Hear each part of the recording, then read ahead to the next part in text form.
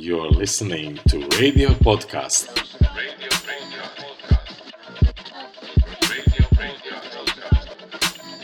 21st Century Entrepreneurship.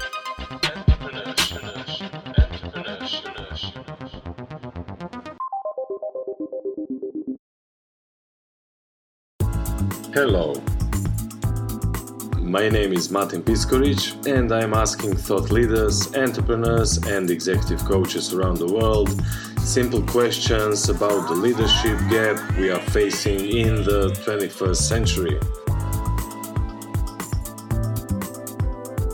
Maybe some of my respective guests' answers can help you in finding new ways of thinking, problem solving, work-life balance, and having higher resolution of mind.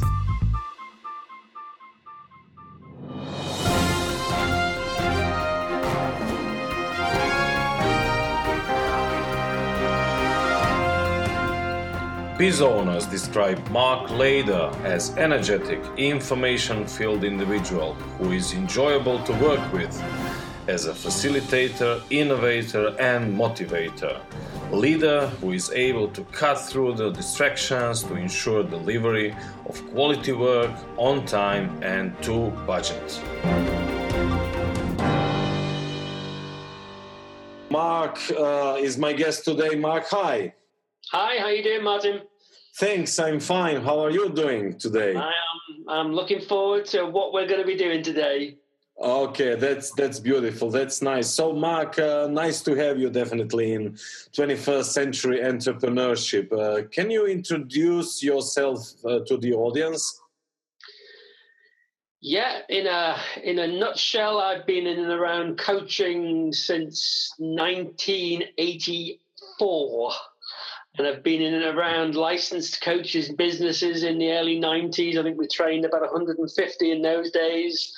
And then we seem to have specialized over the years in bringing often American business concepts to UK and Europe, which they were great in the States, but they didn't work so well over here. And our theme became how do you communicate this message to a more European type of business audience?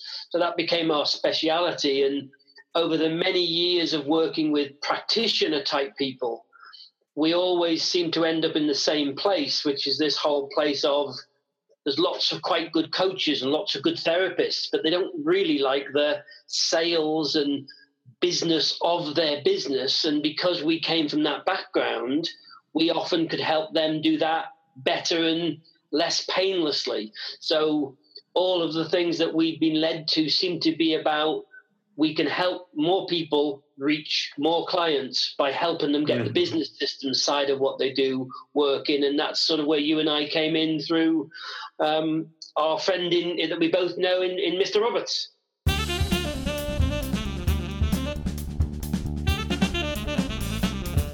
Let's start the interview by addressing problems you see in our 21st century entrepreneurship. Is there any leadership gap? What do you see as major issues most of us cope with on a daily basis?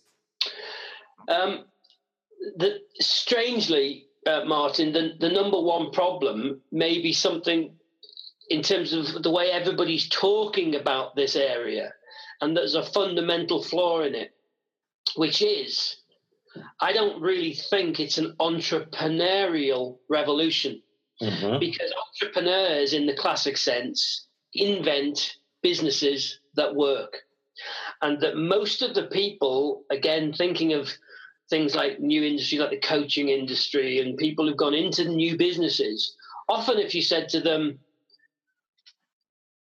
have you done this by choice? Or if you could be getting a regular salary, but without a boss who you didn't like and without having to be somewhere at 9 o'clock and travel across town, most people that are now sort of setting up this new generation of businesses aren't doing it for the reasons entrepreneurs did it years ago. They're doing it sort of because they have to. And it makes them what I might call enterprisers, not entrepreneurs. And if we look at them as enterprises, as people who they might kind of want to be in business, but they didn't necessarily have the entrepreneurial drive or desire to do it, then that kind of person, they may have a skill or something that they're very good at, but that's where we get into this key problem of most of the countries we're all from, we've been taught as academics and to respect academia, which means we've got these great knowledge banks and we've got Google now where we can find anything out. But what we've got is people who are full of knowledge, but who aren't very good in business. And that's the number one, if you want to call it, almost leadership challenge as to where are the innovators who can help the people with great knowledge reach more people. So there's almost a bridge that's missing. Or we sometimes call it, they've all got these reservoirs of knowledge, but the reservoirs aren't connected to the mains. So it's the connecting, and that's a word that is very important to me that you might come back to as we go. It's connecting the resources now.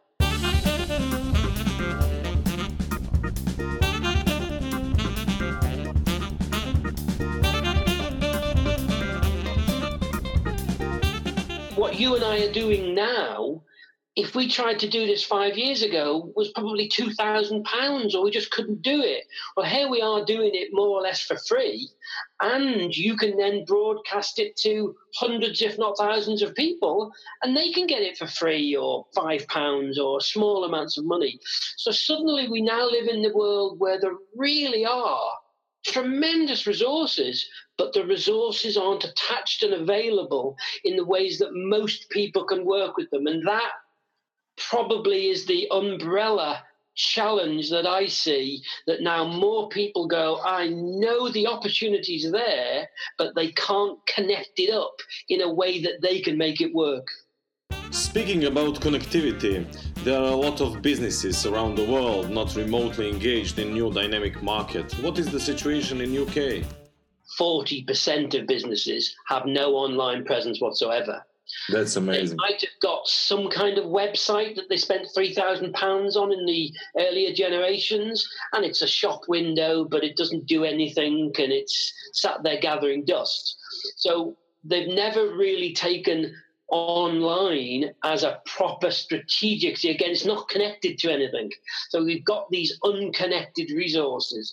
So that was a headline from the Federation of Small Business that said there's so many businesses that there's this big digital revolution out there, but for every 10 business owners as you meet, 4 of them, it might well have been something that happened somewhere else, because it hasn't really, other than what they might see on the news, affected their lives or business one bit. So part of the connecting all these resources focus that certainly you and I have talked about is that person, or those 4 out of 10 business owners, for all of these great things out there, it's not reaching them in a way that they either understand or they feel comfortable with.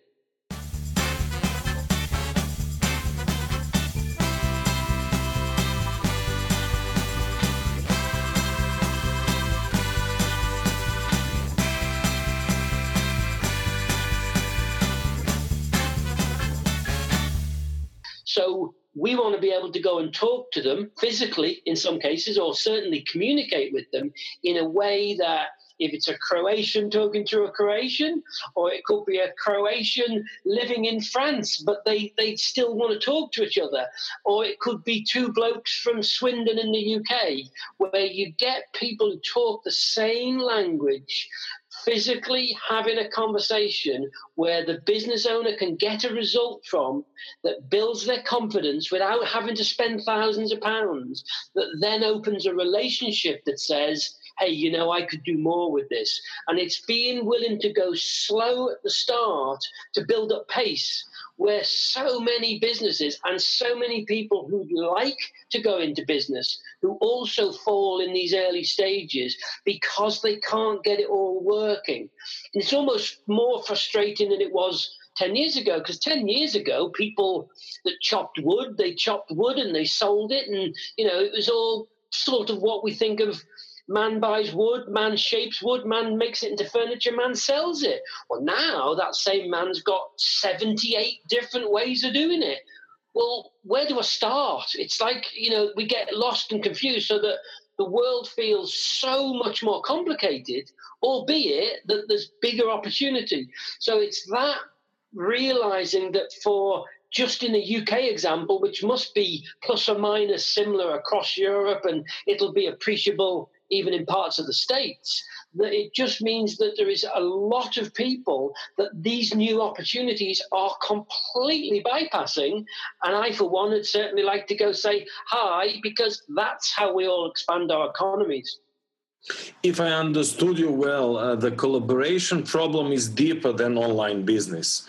There are a lot of offline issues as well. I would say we are very often in autopilot mode. We used to do our business in a way that give us some results. That is our comfort zone. And most of us do not dare to step out of our comfort zone. What is your experience? What most of people business comfort zone looks like, or better to ask, what is the main discomfort zone issue? I think the main discomfort zone as an overall, again, is whether it's, again, most experience in the UK, some in the States and some European businesses, but across quite a broad range, the number one thing that most business owners like to do, and, the figure's sort of 4/5, 80% of business owners, they like, if they work on cars, they want to work on cars.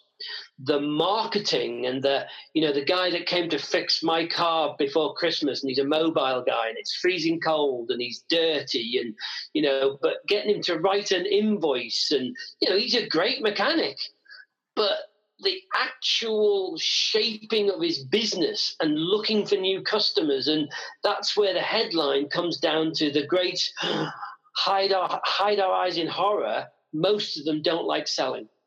Most of them. If you send them somebody to, I've got a problem with the car, but how do you create a constant stream of prospects coming in for your service, all of that marketing type stuff as a headline, that's the biggest discomfort area.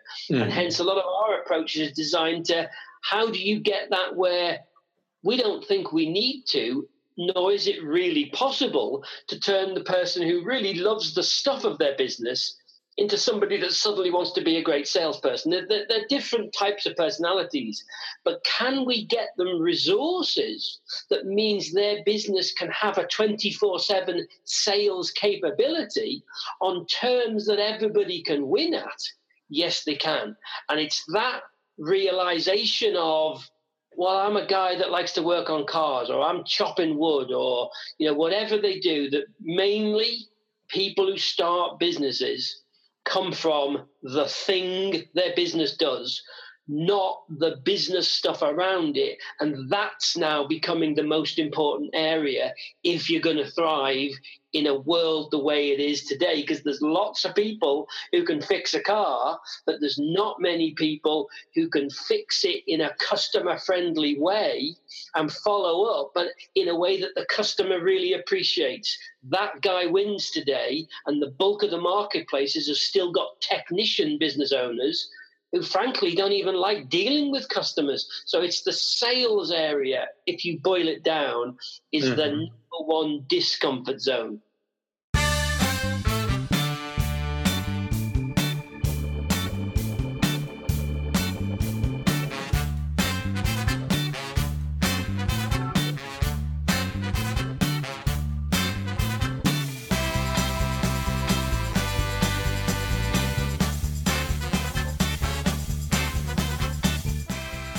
So someone is an expert in some specific field, but do not reach the target group. What kind of activities are missing regarding that sales activity? Can you be more specific?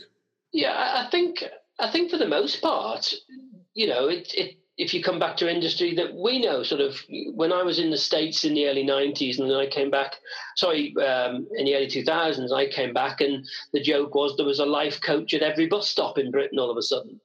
And I'd go to some of these meetings just to find out, how they were going on. And, long and short of it was they weren't earning any money. And they'd spent £3,000 to be trained as a coach. And for the most part, they believed they were going to put a little sign out the door saying life coaching, there'd be a queue. And there wasn't enough knowledge of the marketplace for customers to want to buy that. Established places like chiropractors and osteopaths can still struggle to find customers. So it's the understanding that being trained to be a chiropractor or a coach, or obviously you've got to have a core product offering, but for the most part, without the business systems and the recognition of how your business works to bring in a constant source of your target prospects and all of that sales language, without that, you might be the best chiropractor in the world and you'll still fail. So it's the sales acquisition, sales engagement systems that we see people that on the face of it, they're very good at what they do, but if they don't somehow put that in, they've got a cart, but they haven't even got a horse. It's not that they're in the wrong position, they haven't got one. So they're always going to struggle to be the type of business that they get one client and then they're not selling. So in the next month, they've got no clients. So really they have to cut their money in half. And millions of businesses get stuck in that specific area because they haven't got a sales engagement system.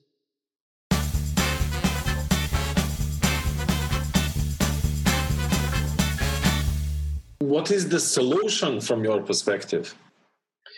Well, the solutions actually become very simple in many ways, because I can remember clients who, that we were showing who had exactly the problems that we've just been talking about. And the particular lady I'm thinking about is a coach top lady. She's very good and she invents these new training courses, but there's never a way to take them to market. And we were showing some various things and she kept saying to me, look, Mark, I love what we're doing, but I don't care what it involves. I'm not going to get on the phone and, prospect and cold call and stuff. This a few years ago, but even then I said to her, Sean, her name was, you don't have to make the calls. You just have to find a system that gets you those things. And today, because when I said that to her a few years ago, what we needed was not easy to find. It could be done and was certainly more expensive.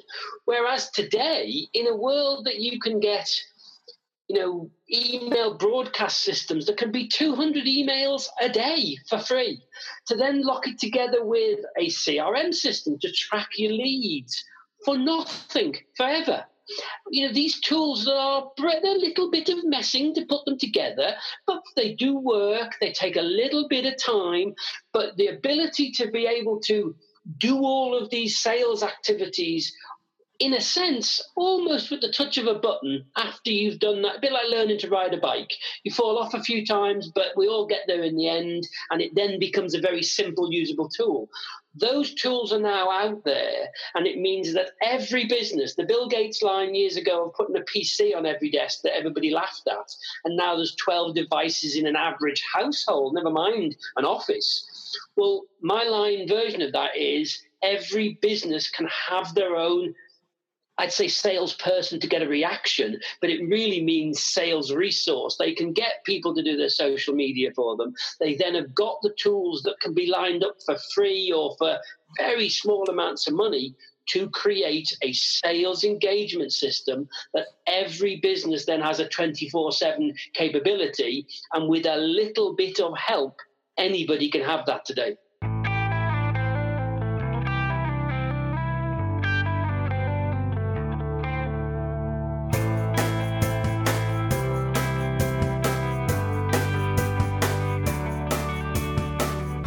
And can that help comes from you? Yeah, that certainly we've got a jokey sort of line in a way that if you think of Uber, that the world's largest taxi firm, but it owns no cars because it's redeploying resources called people's cars into taxis, and Airbnb, the world's largest hotel chain, owns no buildings, again, people and places that are empty places where if you connect the two, well, our kind of fun little name became, well, let's build the world's biggest sales team but it won't have any salespeople. It'll just have what we call business connectors as a new profession of all of those jobs that business owners never get to do, that the business connector can do for them and make a small income out of. But from that relationship, the business owner then gets jobs done that they didn't get done, so they save some time. They start to feel that they're making headway, in which case, as their confidence goes up, who they're going to ask, it's almost like the Ghostbusters line, who you're going to call, well, you're going to call your business connector. So whether they're employed by the firm, and in most cases they won't be, there'll be resources that they can draw on, and the biz connector might work across connecting all sorts of different businesses in a town, or they might work with, say, 6 or 7 businesses that they specifically, 6 or 7 coaching businesses, 6 or 7 legal firms. They could specialize. So there's lots of ways it could be done. But the message is connecting up the business owner's own business. So that's where we can do questionnaires to help them increase their own profitability, and then externally connect them with the deals and collaborative economy that is all happening, but an awful lot of people aren't involved with for the same reasons they're not involved in the digital stuff either. So yes, that our belief is if most businesses can get access to connectors that will do all of those link jobs, then suddenly a lot of things that they're finding hard today become quite easy.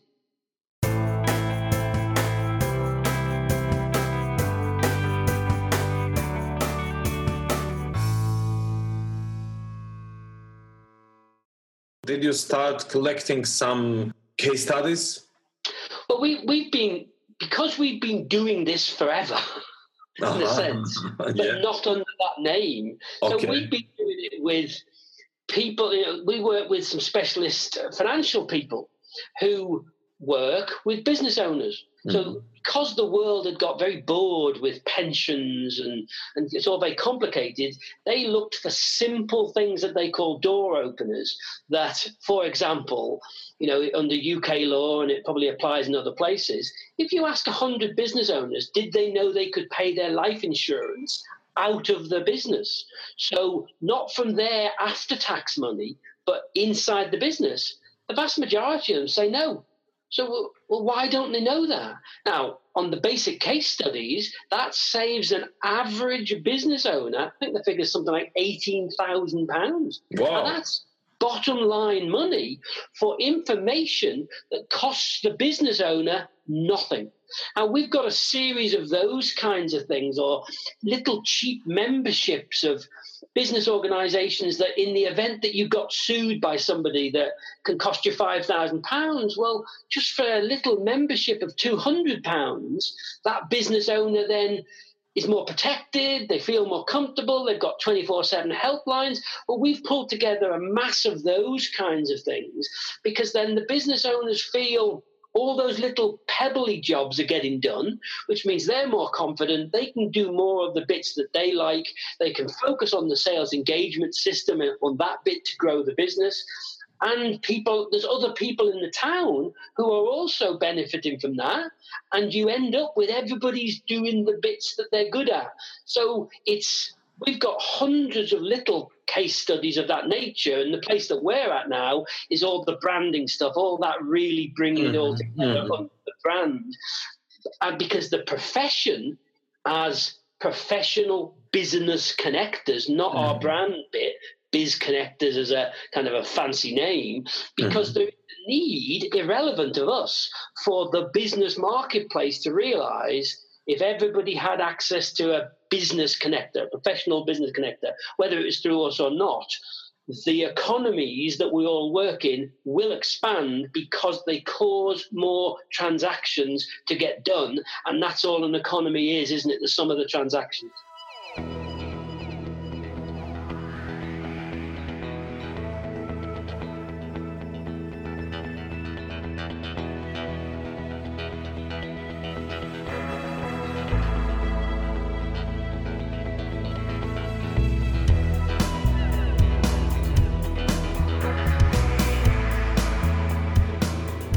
Yeah, that's basically my last question to you. What's next?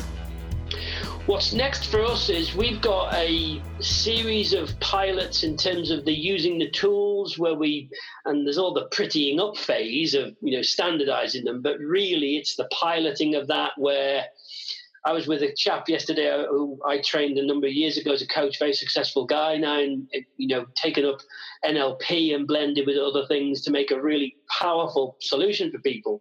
But he's got licensees that, guess what, struggle with exactly the problem that we've been talking about. So in the places that he's looking to open up, that gives me a reason to put a business connector with them, because instantly they can collaborate.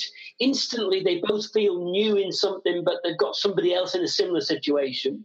They've got complementary resources and skills. So the more people I work with like that, the more I can cause like a podding effect. We've done a lot of work over the years with a very specific type of telemarketing. And telemarketing in the UK has got a bit of an iffy image. But this is high end, where the client only pays for guaranteed appointments with the type of people that they want, typically high end people. Now, if you were to say to people, would you pay £500 for an appointment? Well, it's very expensive. Well, if you sell 15,000 type programs and you sell 1 in 3, so that 1,500 investment in the 3 to make a 10-fold return on investment.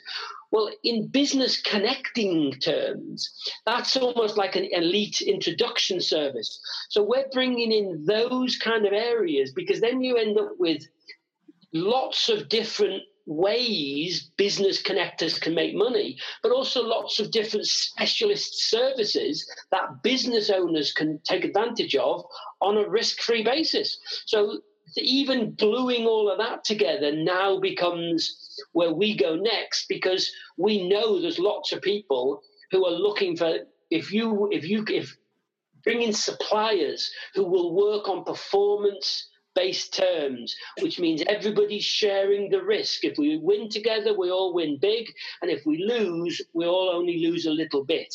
That's the single biggest shift in sort of this business connected world that I'm looking to make, is because historically what customers are being asked to do by the suppliers, ultimately even guarantees aren't worth anything. So what's got to change is the way the collaboration is set up, so that we win together or lose a little bit. And that's the major change that all of this starts to trigger, because then the need for biz designers and other specialists that come out of the Uber, the business development sales team that only has business connectors, not salespeople, that starts to be a resource that can touch every single business. Oh, well, Mark, it sounds like a great business model. Always pleasure talking with you. And you, my friend. Thank you very much. Looking forward to our next interview and wishing all the best with your initiatives. And thank you, and good luck with the podcast, and anything I can do to help, let me know.